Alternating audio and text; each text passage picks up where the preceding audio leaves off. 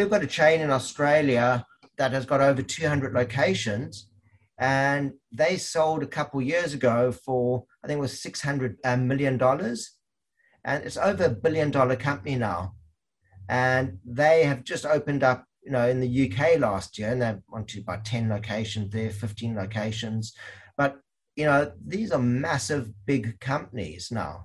And you can imagine if you are competing against, you might be an injector, nurse injector, doctor injector, you have a small clinic, you might be doing the cool sculpting stuff, but now you're actually dealing with billion-dollar companies in your space, competing with having all these experts and all these marketing experts and operations experts and tech teams and all this good tech. That's what you're competing against now. Your options are move on or maybe find a way to compete. And if that means technology, well, then you've got to find something that can give you an edge, something that allows you to do what they're doing, but on a smaller scale.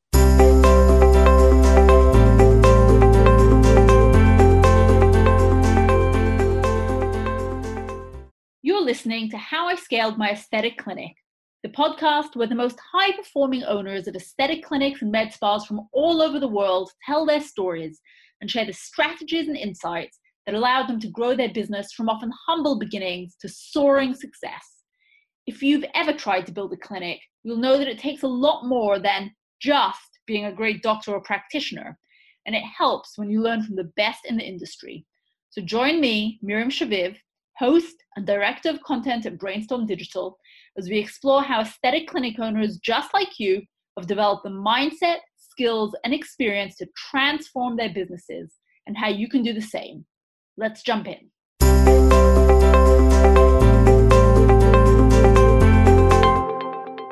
The largest clinic chains in the world are all using technology to get an advantage in the market. So how can smaller aesthetic clinics keep up and even use their own technology to compete?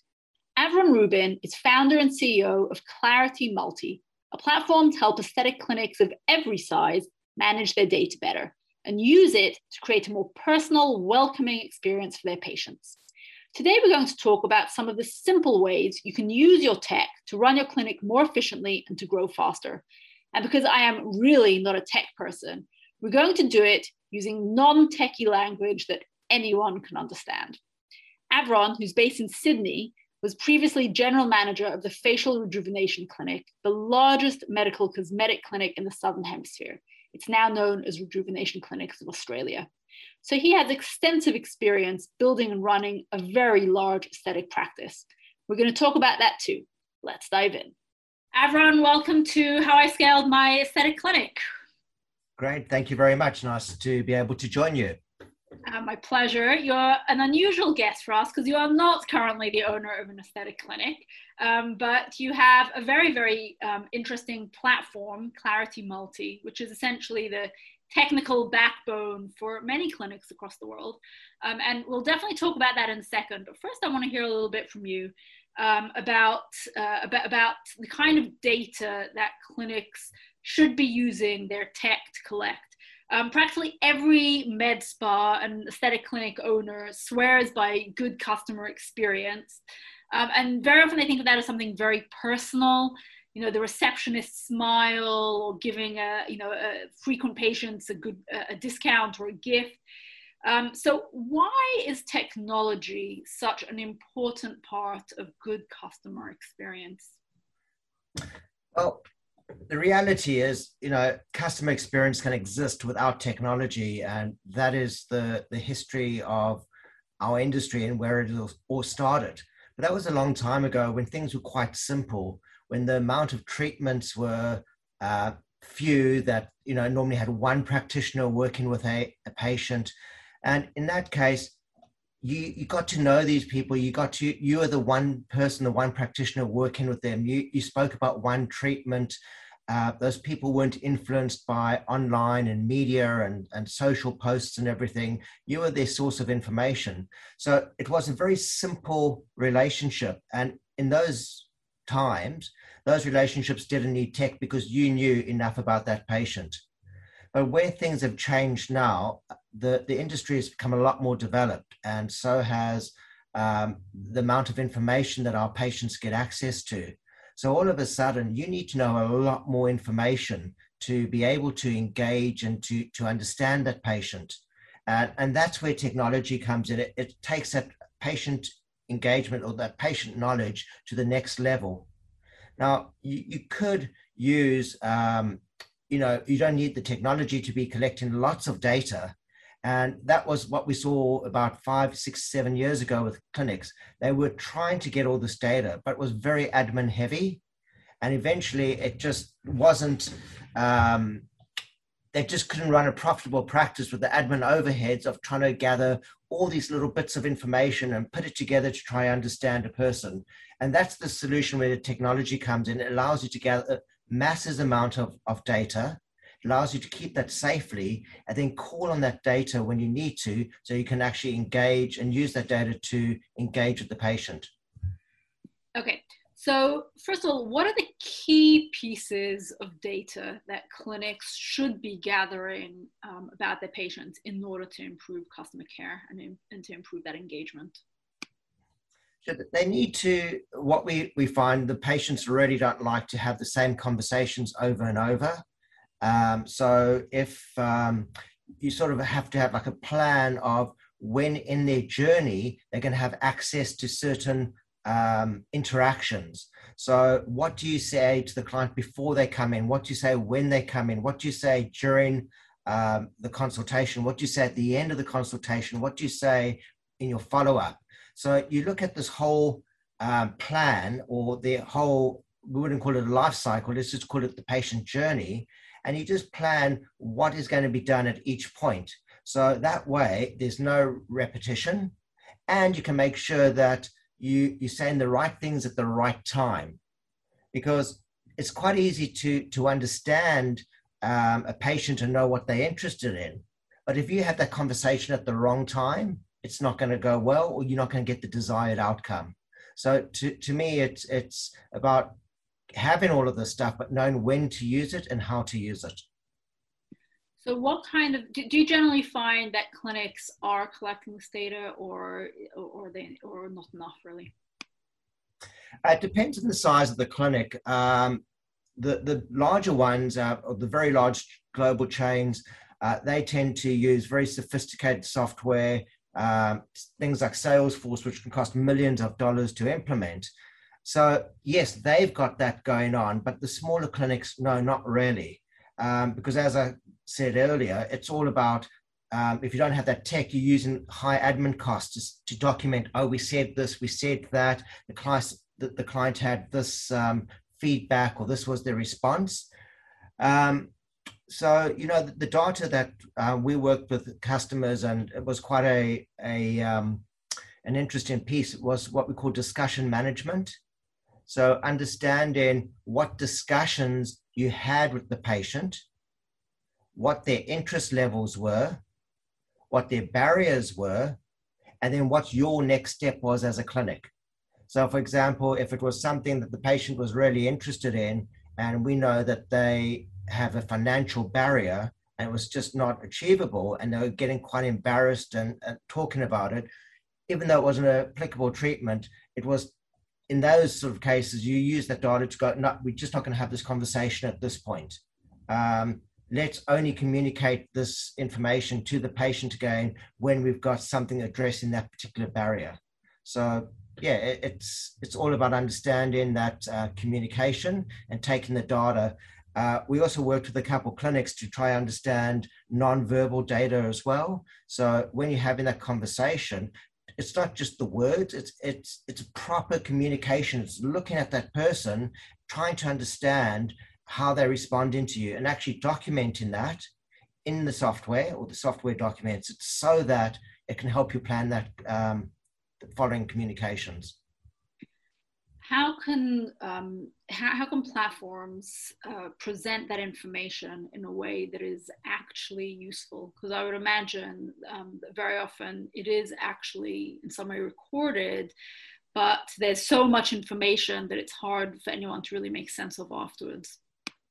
Yeah, well, that's a really good question, that one. That really brings you to almost the absolute forefront of where technology is today with AI. And with AI, it's artificial intelligence. And what they do, it's based on a process of success modeling. So you take a whole set of data variables and then you have an outcome. And you're trying to work out which of those variables match the successful outcome. So we worked, for example, on a project for a couple of years where based on the information that the information system was feeding in about that patient against the success model, it could tell you which conversation to have at which point in time. Now, that's exactly the way big insurance companies and other companies work when you phone, and the way you get routed and the questions you get asked is all based on AI. And this was you something can basically use it to optimize the process and to get to essentially to speed up the sale, because you can see in all probability what the next right thing to do and to say is. Is that right? Correct. So when you're developing this tech, we look at benchmarking, how the AI would do that versus a person. So we look at when the AI suggests what the next step or the next conversation is versus when a practitioner does that on their own intuition. We then look at which one had a lot more success. And it's amazing that no matter how good a practitioner could be, there's just too much data. It's just, there's so many little calculations taking place. So yes, we started to see that companies which were rich in data and had a lot of data in the right system, the software could tell you at which point in time to have a certain conversation. And that's important because you don't want to, I'll give you another example in a second. You don't want to be spending time head down in your computer trying to find stuff when you're engaging with a client. So a couple other things that we had to do, or what we look at, is what we call data at the point of contact. So how can you, for example, summarize a patient's file, interaction, communications, financial history, online activities, and bring that all into a summarized view at different points at where you need it. And that's where tech comes in. So I guess one of my questions was going to be, how do you make, many companies in many industries are collecting a lot of data, and the truth is that most of the data is never really used. It kind of goes to waste because, as I said, there's just so much of it. So is one of the ways to get it used to make sure that the platform that you're using is actually doing an analysis for you? Is that basically what you're saying? Well, yes, that's one way. That's telling you, that's just, as I said, that's at the forefront and it's probably out of reach for most clinics. So for other clinics that are really not at that stage yet, how else can they make sure? What other tips do you have to make sure that the data they collect is actually used to the best they can use? So scaling back to one more accessible way of using technology, we call what we call the abnormal flags. So when you're collecting data, if you have a way to flag certain stuff to, if there's a concern or it's abnormal, that flag is what you're really looking at. We call it following the bouncing ball.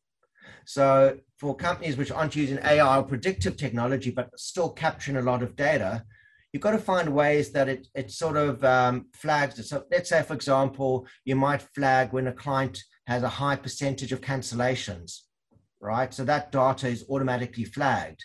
So now when the person is, you don't need to know that, for example, at certain stages when the person is, pre-op or something like that in your clinic, that's irrelevant information. But you need that information at the time of making a booking for that patient. So we look at what we call data flags, and then we say, well, where do you show those flags as well? So that's another really good way of using tech, and it's without going through the full predictive, really expensive AI.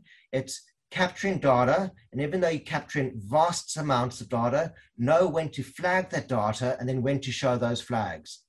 So a great example was about 15 years ago, Galderma came out with something called the Harmony Survey. And that was great. It was a really interesting piece of work where it was looking at psychological and behavioral aspects of a patient and seeing how that relates to their risk of being a patient that just wouldn't be happy with the outcomes. So they had questions like, I think of my personal appearance 5 times a day. I think of my personal appearance more than 10 times a day. It could be, why are you having this procedure? Are you doing it for yourself? Are you doing it to please others? And all these sort of questions. And that was the first time it sort of really got my sort of thoughts going about data flagging certain responses. And yes, it's no point in giving someone these surveys with all these incredible questions, and then you just don't do anything with the data. But we can't physically look at all this data at every single point. So that was the perfect example. You can use it as an early warning system. That's essentially what you're saying. Correct. But just taking the abnormal responses. So this is what I've talked about, that's pared down. You're not using full AI. You're just going, well, I'm doing this with the patient now, and a flag bit of information is coming up because it relates to this particular stage of their patient journey. So that's what I was getting to, that whole collect a lot of data, know when to use it, and if better, flag the abnormal stuff, because that's the outline stuff that you need to know. That's, you know, if every answer that the person gave is within the normal range, you don't really need to flag anything. It's that simple. So you can. Are there other ways really to make sure that the data is made the most of? For example, should clinics consider having someone specifically look at the data occasionally, or in charge of some kind of analysis? Is there anything like that that could help? Sure. Again, if you don't have the budget for software, that can do that for you. Another way is obviously the day before patients come in, or the morning before, where a supervisor or senior practitioner would look through the patient's file or look at certain things, and then actually make pre-consultation notes for the provider doing that. Please be aware of this point or that point. What's also interesting is what we consider a quality control framework. So when a clinic or practice has a, let's say, system, will you keep it really simple? You need to have a conversation with the patient about X, Y, and Z for these particular reasons, right? And the practitioner then does not have that conversation. At that stage, most companies, that'll be the end of it. It'll be totally forgotten, or it's not really managed. So we use quality control, or quality control is also an important feature to think about to close the loop. How do you know that the information that you've now presented to your practitioner is being used? And what is the next step? And that brings me to one of my favorite things. What we pioneered a long time ago in the industry was called Next Step and Ideal Date. And that revolved around a principle of, if I tell a patient they need to come back for a Botox treatment in 3 months' time so we can build on the last treatment to get the best possible outcome, but that patient can't come in for 4 months because they're traveling. We believe that it's important to actually document the ideal date. So we would still put in the system, the ideal date is 3 months, appointment booked for 4 months. So now we've got a 1 month gap. Now the person calls after 4 months and said, look, I'm just not ready to come in. I'll come in next month.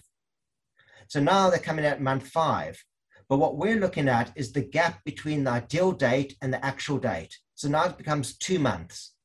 And those things could potentially impact the outcome of the treatment.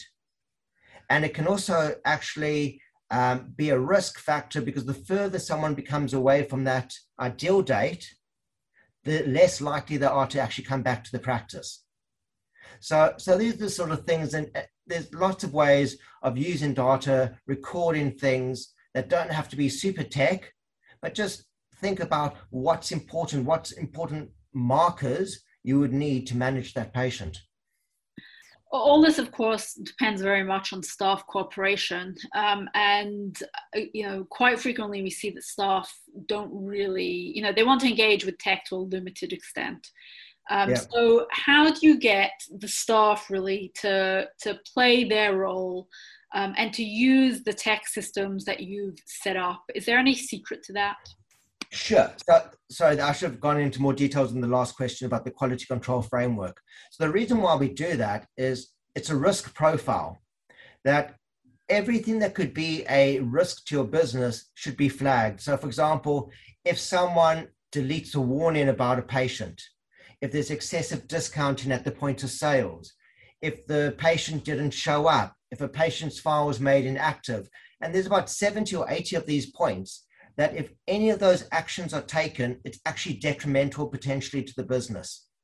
So in my case, because it was just a bit difficult, was one of the main reasons why we developed this tech, is that quality control framework will actually pop up at that time. So if I did, let's say, I was making a client's file inactive, the quality control framework pops up at that point in time saying, why are you making this client inactive? Because it's a risk.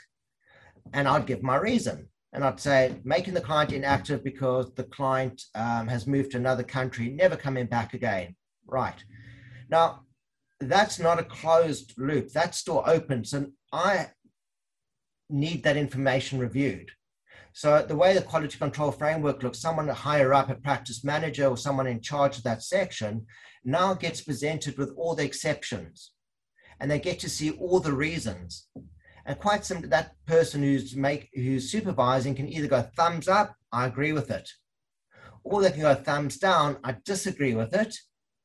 And this is what you should have done. This is what our practice policy is, and set a task for that provider. So that way, what we call almost like a virtual practice manager. You don't have to stand over everyone with a stick, making sure that they're doing everything. You can actually use technology to manage technology. I know it sounds weird, but technology can help manage use of technology. So in terms of getting the staff on board, right, and willing to use the tech, and not skipping steps. So part of it is, it sounds like, knowing that there is someone or something on their backs. But is there, that's essentially the stick. Is there a carrot? Yeah, well, you can put in KPIs as well, and reward people for certain things. So for example, if one of the KPIs was, we need certain discussions to take place, certain information to be recorded, percentage completion of client files, those same things, even though you've got a quality control managing when those things aren't done, you can actually take the outcomes of how many were done and actually reward staff members for that as well. So yes, absolutely, carrot and stick. Okay, so everyone, let's take a step back here and tell me about how you came to develop your platform, Clarity Multi. When did it all start? Well, actually, I came into the industry from a totally different industry. I was involved with a company which was all about immersive experiences and experience marketing. We're almost one of the global leaders at the time. And I had a doctor who had this vision of building the super clinic. And he came across me, and I sort of headhunted to go into this role because they wanted to bring this experience marketing and operations. We'd just opened up 40 locations at my previous business, and they wanted to bring this into aesthetic medicine. And I joined the practice as their general manager, and we built a super clinic, which was actually one of the largest clinics in the Southern Hemisphere. We had 45 rooms, it was over 4 levels, of about 900 square meters. It was pretty... It was one location, but it was enormous. It was enormous. Well, we opened up others after that, but that was one super location. And we had big retail shops, we had day surgery, we had skin cancer clinics, we had everything there, call centers. But that sort of gave me a lot of, I guess, insights to what was going on and working with the big pharmaceutical companies and medical device companies. And but 5 or 6 years after taking on that role, I decided to just go into consulting and to work with the pharmaceuticals and the medical device companies with their global clients, helping operations and marketing. And I started traveling around the world working with all these groups, and the same issues came up. Everybody wanted to collect the data, but they weren't able to do it. Everybody wanted to use the data, but couldn't do it. Everyone had these high admin costs. And it was just absolutely obvious that you have either the use of medical software or marketing software. But aesthetic medicine is really the combination between the two. So there was this massive gap of having medical practice management functionality, the same marketing capabilities of a decent software. And there were companies like, that could be configured to do these things like Salesforce, but you've taken a vanilla platform and you're spending millions of dollars on each implementation to actually develop it. So I put together this business strategy and plan of what I thought a software should look like. And I was quite fortunate to get funding. And we found some great investors, people from the industry. We got an amazing advisory board. I even had the ex-GM of PayPal sit on my board. And we built the software to fulfill the gaps. It was based on my vision. I'm not technical at all. I just had an idea of how the software should look. So what do you want it to do that other platforms, the other platforms were not doing? So it was all about, decreasing the admin costs, how to use data, how to capture data is the first thing. You got to learn how to capture data. 2, you got to learn how to store it. 3, you got to learn how to use it most effectively. And 4, you got to manage it and make sure it's being used. And I also found that in aesthetic medicine, it was vastly different how each clinic would do their pricing. So for example, let's talk about injectables and anti-wrinkles. Some would have discounts at a certain price level. Some would be in multiple vials. Some would be come in prepay and some were packages. So we actually found that with the diversity of the way these businesses were operated, that you needed a software which could actually do so much. Softwares that could be configured in all these different ways, and most importantly, that quality control area, those 70 points I didn't mention all 70, that are risks to your business. So we came up with this idea. We built the software. Our first US client had 110 locations, and What year was this? How long ago was this? That was 3 years ago. Okay, so you started big, 110 locations. I know we had been going for about a year and a half before then, yeah. But our clients are, we're quite fortunate. We have, for example, one of the biggest single clinics in the world. We've got one of the most profitable clinics in the world. We've got one of the busiest groups in the world. We had one of the largest by footprint. We really geared ourselves for these massive clinics. And for us as a company, working with big groups, they normally had operations managers, call center managers, marketing managers, direct boards and stuff. And we found it was really good as we're developing, even though we had a lot of knowledge, to be working at these big companies because we got a lot of insights as well. And what were the things that surprised you most? Yes, there's a lot of things like, nothing surprising. I think it's just that it's just people do things so differently.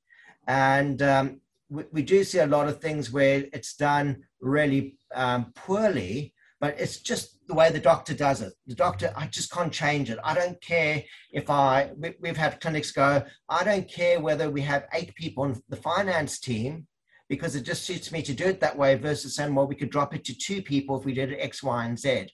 So I did find the difference between who you're speaking to. And that was one of the reasons why we went for the bigger companies initially, because the smaller companies were like, oh, I'm only going to do it this way, and that's what I want to do, and I don't care whether it's not efficient. It solves one problem for me, and that's fine. But working with bigger companies, we had the control where head office would say, this is our business process, and this is the way you're going to do it. They were more into systems, presumably, so that helped you standardize your product. Correct. But we've found now that with the growth in tech and tech savviness and everything, even the smaller clinics are moving forward with the tech.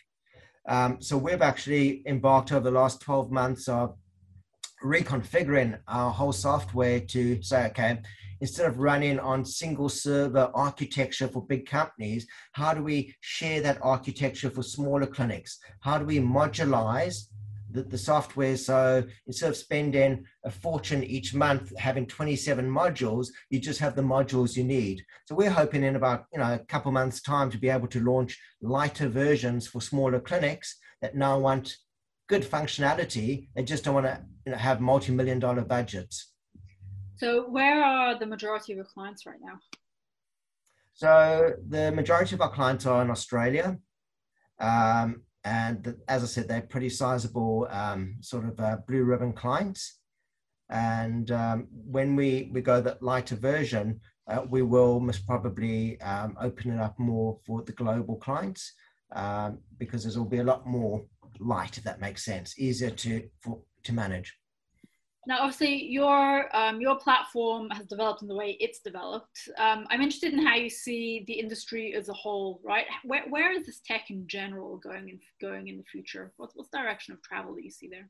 The best example that I can think of tech is the expectation of the user. So if we look at Amazon or anything that you used to shop online, we used to talk about delivery in a week would have been great. Then it was delivery in 3 days. Then it was delivery in same day. Nice delivery in 2 hours. That whole expectation of how things just work just becomes better and better. We expect Google to give us examples of stuff that we're looking for. We expect to find solutions online. So there is an expectation now that people have further trust or just want more out of tech. So that's been the change. Companies want to, we've certainly seen in the industry, doctors that I saw a long time ago used to say, I am not worried about the big companies because it's all about personal service and I can give a better customer experience. And therefore these companies which are opening up multiples and all of those things aren't going to succeed. That's what we used to see and doctors say a long time ago. But the reality is those big companies today, some of them are using really amazing tech that actually allows them just to get the right thing, the right time, to offer the right special to the patient, to have the right conversation. Gives them a competitive advantage, essentially. Correct. And the other thing is the mystique about, I shouldn't be saying this, but you need to be the best injector and the best of this, and only you could do that. With the sort of proliferation of these treatments, people sort of feel like they're more comfortable that a lot of these treatments are safe and they can get it most places, and it shouldn't really, they have less of a fear of it going wrong in some respects. So they become price driven, convenience driven and stuff like that. And we've seen some of the sort of mid-range pricing doctors, the high pricing, keep their niche clients, but that sort of mass market has really gone to the big companies now that can afford to market and use tech. Okay, so in an environment like that, actually having the tech right is absolutely critical, because the big chains are going to eat your patients for breakfast unless you can compete in that way. Absolutely, and we've seen that at the moment. When I speak to doctors and they go, I don't understand how there's people queuing outside. How can they open? We've got a chain in Australia that has got over 200 locations, and they sold a couple of years ago for, I think it was $600 million. And it's over $1 billion company now. And they have just opened up, in the UK last year, and they want to buy 10 locations there, 15 locations. But these are massive, big companies now. And you can imagine if you are competing against, you might be an injector, nurse injector, doctor injector, you have a small clinic, you might be doing the cool sculpting stuff, but now you're actually dealing with billion-dollar companies in your space, competing with having all these experts and all these marketing experts and operations experts and tech teams and all this good tech. That's what you're competing against now. So your options are move on or maybe find a way to compete. And if that means technology, well, then you've got to find something that can give you an edge, something that allows you to do what they're doing, but on a smaller scale. So forgetting the really big companies, let's talk about a clinic owner. Maybe they have one clinic, maybe they have two, three, four. What should they don't have the money for the big stuff, right? So what should they be looking for in a really good platform? What are the nowadays? What are the must-haves in a really good tech backbone? Well, I'd say it comes down to that quality control, that risk management is one of the most important things, because with so many things which are potential risks to your business, being aware of those things and managing those things are the most important, because it's a lot of hard work to get a client in, to keep them happy, to give a service. It's quite easy to lose a client. It's quite easy for staff members to do the wrong thing, or be charging the wrong amounts, or give too little drugs or too much drugs, or not book the right treatment or not rebook people. And each one of those things is a risk to the business. So you might have a good system of marketing, getting clients in, but now maintaining them and making sure that you've optimized your business. Just look at all the different, my suggestions would be, look at all the things where it's a risk and write out how you can manage that and get processes to manage, maybe not all of them, but the most important ones which can damage your business. But what about the warning signs? There's a lot, like I said, there's a lot of different platforms out there. What are the things that people should definitely, if a platform is not doing this, or if they have something in particular, that's a sign should avoid them, in your opinion? Well, integration is a big thing. I think, a lot of clinics use MailChimp, for example. That's very, very popular. And we talk about things like, here's a good example of non-integration versus integration and how that impacts you. So let's say you are a small clinic and you go, I'm going to use MailChimp to send out my messages. So what you have to do, you export your client list from one system to another system, and you send that out in MailChimp. Now in MailChimp, people might open it, they might not open it. They might view certain pages and they might unsubscribe, or it might bounce back. So I've seen some clinics, the unsubscribes come in and then they get that list. And they never update their database. Yep, and then they're going from one software to another, then they're going into each client file and saying the client's unsubscribed, or maybe they don't say anything. Maybe the email bounces back. Maybe, all these sort of things. So that's non-integrated software, and it becomes very labor intense because you're exporting lists, you're importing, you're taking information from one, you put it back. But even doing that, you now have no intelligence. So what a good software would do, for example, it could send out the emails from your main software. If the client unsubscribes or bounces back, it could flag their file automatically. So now when the client comes in, you go, oh, by the way, your last email bounced back. Can we get you the right email address? Or maybe it understands that the client read a certain element or treatment. So now when you're having a discussion with the client, it flags, by the way, the client read that thing about CoolSculpting 5 times in the last week. Yeah, and as a marketer, I think that's really, really critical, because, we work with clinics all day long where really their platforms are terrible. They're forced to use something like MailChimp or ActiveCampaign because their patient management systems, their marketing element is usually so basic and so terrible that they're forced to use the things that are built, for example, for email marketing, and as exactly the picture that you paint, it's absolutely terrible for the integrity of their data, but sometimes they really have no choice. So that's obviously something that clinics should be looking out for when picking a platform. Yeah, but look, another thing that's interesting, we've seen clinics that actually have done things well to then move into start doing things badly. And how that happens, for example, that could be a change of personnel or staff members. So a clinic might have built up a really good system and their marketing's working pretty well. Then they get a new marketing manager or person who comes in, and they're not familiar with the current systems, but they know MailChimp really well. So they actually break the current system by taking the data out and start doing it in MailChimp because that's what they are familiar with. They don't understand the bigger picture. So, it's it can go both ways. A big risk, though, in tech and stuff like that would be systems administration is massive. Understanding a system, configuring that system and stuff like that. I think what companies should be looking at, like they have external bookkeepers and stuff to help, is actually outsourcing, having an expert of their software manage their systems admin, so that you are aware when things are going wrong, that things are set up properly, that the system is being used, because you don't want to be investing, you've got a staff of 30, you've got one person that knows the system, and then that person leaves. So, that's a business risk.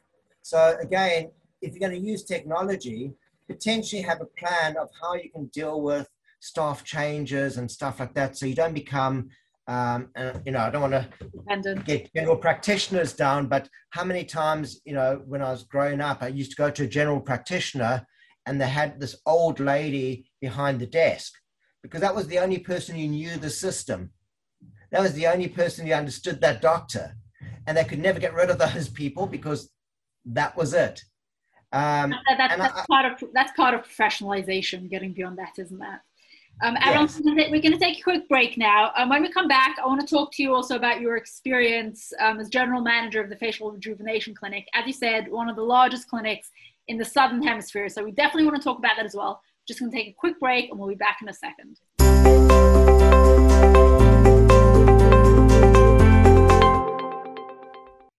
Over the past 6 years, we've helped dozens of aesthetic clinics and med spas all over the world promote themselves online. We're constantly examining what works and what doesn't, and tweaking our methods to help clinics grow faster and more easily.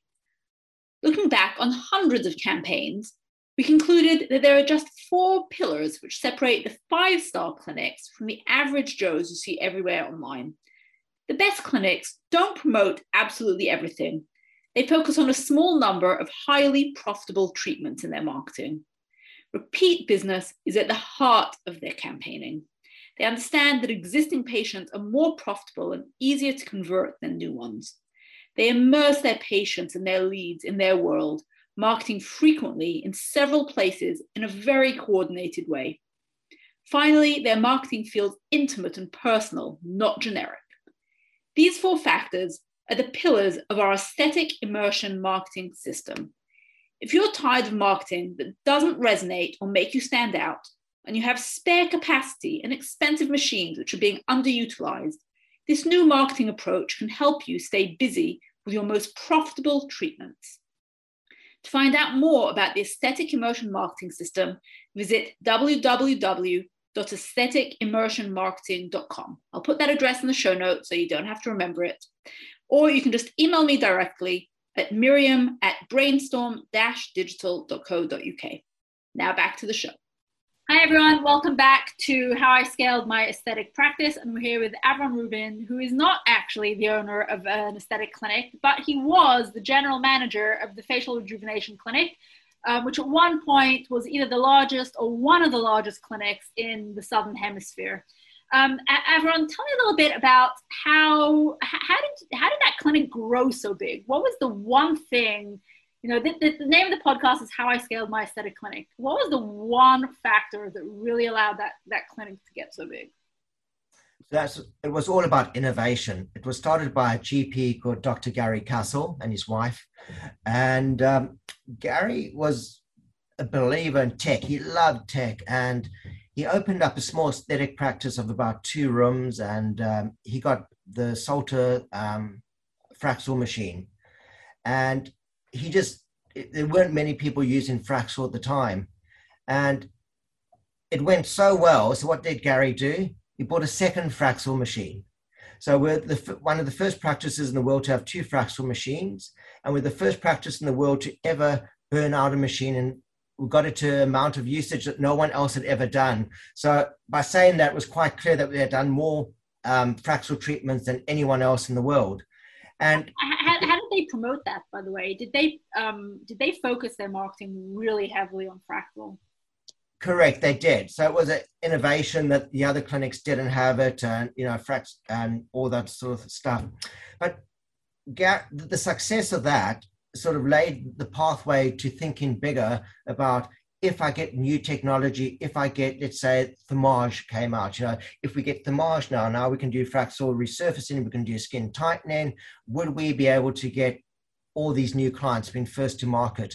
Now, it became a really expensive game because at one stage we had 45 lasers. It just, and every time you have to get the latest laser because you're playing in this field of innovation. We're the first, we're one of the first, we've got the best lasers and all those sort of things. So Dr. Castle had this vision of just growing this super clinic which had all the cool lasers and all the latest tech and stuff like that. And they'd found the standalone building on one of Sydney's busiest commercial streets. And I was headhunted to come into the company to help fit out, build, and launch this new mega clinic. So it was built on innovation, was built on choice. You could get, we can offer you this, we could offer you that. Do you want product?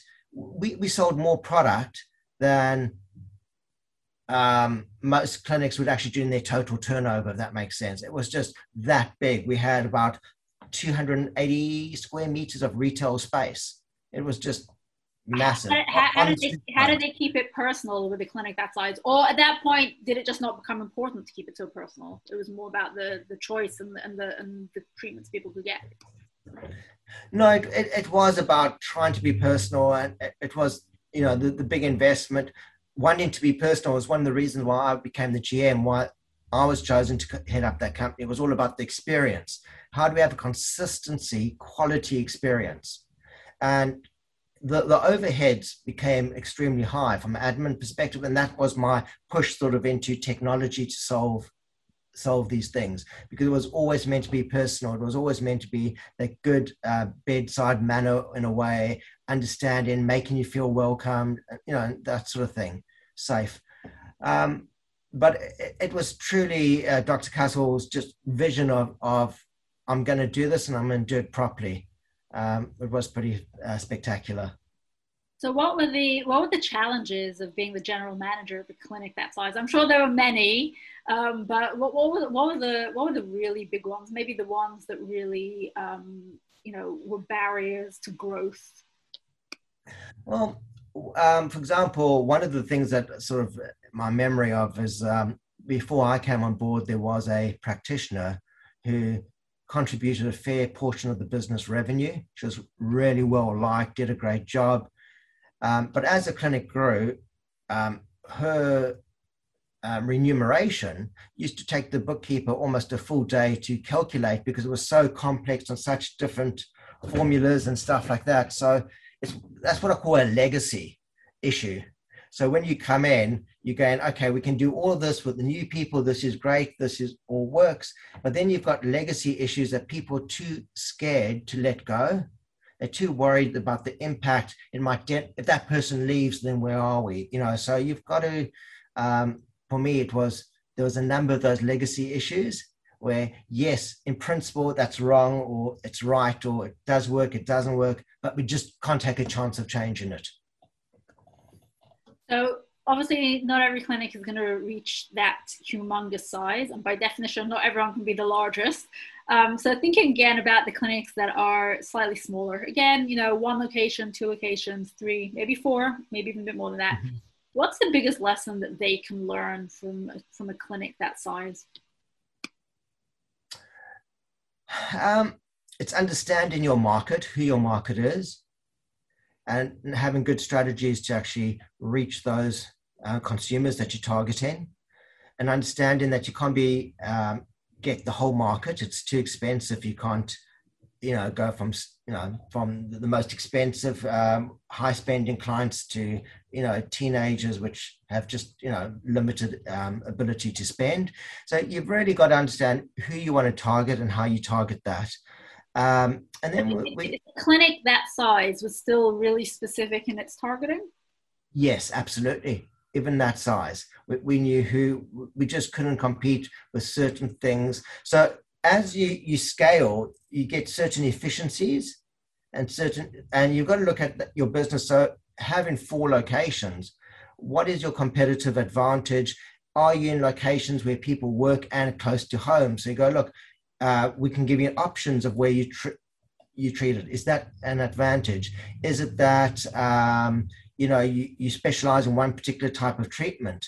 So with today's social media and amount of information out there, if I was a small clinic, I would like to establish myself as the go-to source of information, not Dr. Google.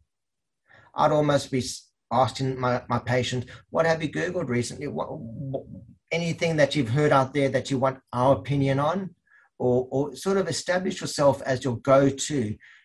A practitioner should be the first place a patient tries to get information, not the last, or not even avoid having that conversation because I read something else online.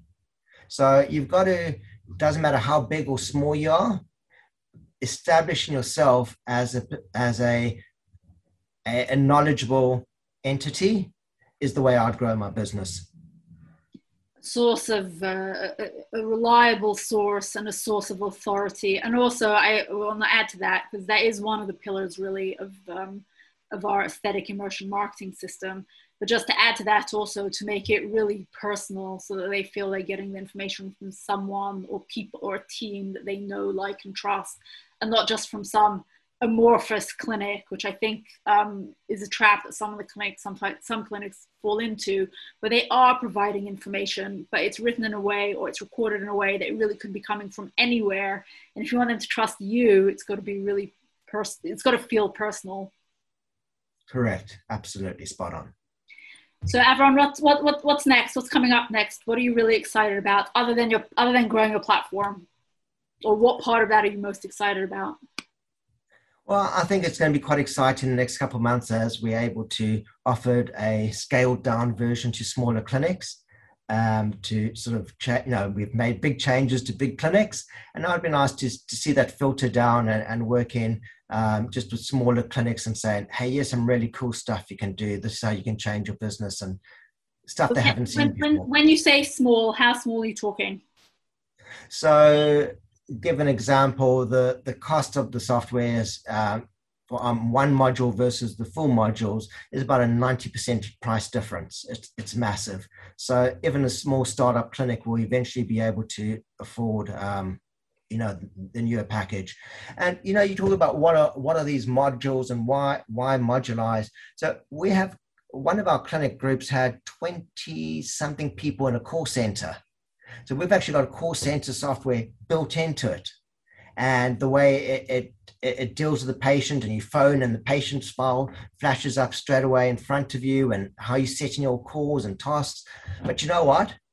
I've had groups which are 100 clinics and still don't have a call center. So our software had to develop that call center, but it's certainly not applicable to everyone. So this is what I was talking about, stripping things out and saying to them, here's the bare bones. But at the same time, they can choose what they need, which correct. Actually sounds to me like more of a recipe to get people to actually use tech. Correct. And as they're ready to do something new or go, you know what, we now want to start bringing in staff KPIs and stuff like that. Great. So let's bring in the KPI module. One click and you got all this different tracking and graphing and stuff like that. Let's bring in, I don't know, choose another outbound marketing. We now finished with using MailChimp. Now we're going to use the outbound marketing system, things like that. They can't integrate it with other systems. Presumably they have to be using some basic version of your system for this. Well, there are APIs and stuff. So we do work with a lot of other softwares and stuff, but it really comes down to what that software is and whether that software works with, APIs. But we've got clients which have, they might have a web store, for example. So that's quite complex, where we've got a client that uses the web store for registrations. That registration APIs with our software to get consent forms, medical histories, pre-questionnaires, and all of that stuff. The person then buys stuff online, which then uploads into our system, into a CRM. So you know what they've purchased. And if they come into the clinic, you now have their purchases. It then flows onto the data management for scripting and sending to pharmacies and distribution. So again, it could be this big or it could be much smaller. And that's what I'm trying to say. It's like with the right flexible tech, you can choose just what you need for now and knowing that you're covered for your next step. They can grow with the clinics. So everyone, if people want to find out more about your system or get in touch with you, what's the best place? How should they do that? So the best way to get in touch with me is emailing me, avron@claritymulti.com. That's AVRON @claritymulti.com, or have a look at our website, claritymulti.com. It talks about a bit of the solution there and some of the stuff that we do. But, if you have any other questions or want to talk about tech and business or running good quality frameworks to grow your business, then happy for you to reach out to me and chat further. Fantastic. And of course, we'll put all those links in the show notes. Anyone who's listening who wants to get in touch with Avron or find out more about Clarity Multi quickly, just pop down below the podcast and all those links will be there for you. Avron, thank you very much. It's been a really fantastic conversation. So thank you for being our guest today. Absolute pleasure. And thank you for having me on the show. Our pleasure too. And I am Miriam Shavir from Brainstorm Digital. And for everyone else, I will see you on the next episode of How I Scaled My Aesthetic Clinic.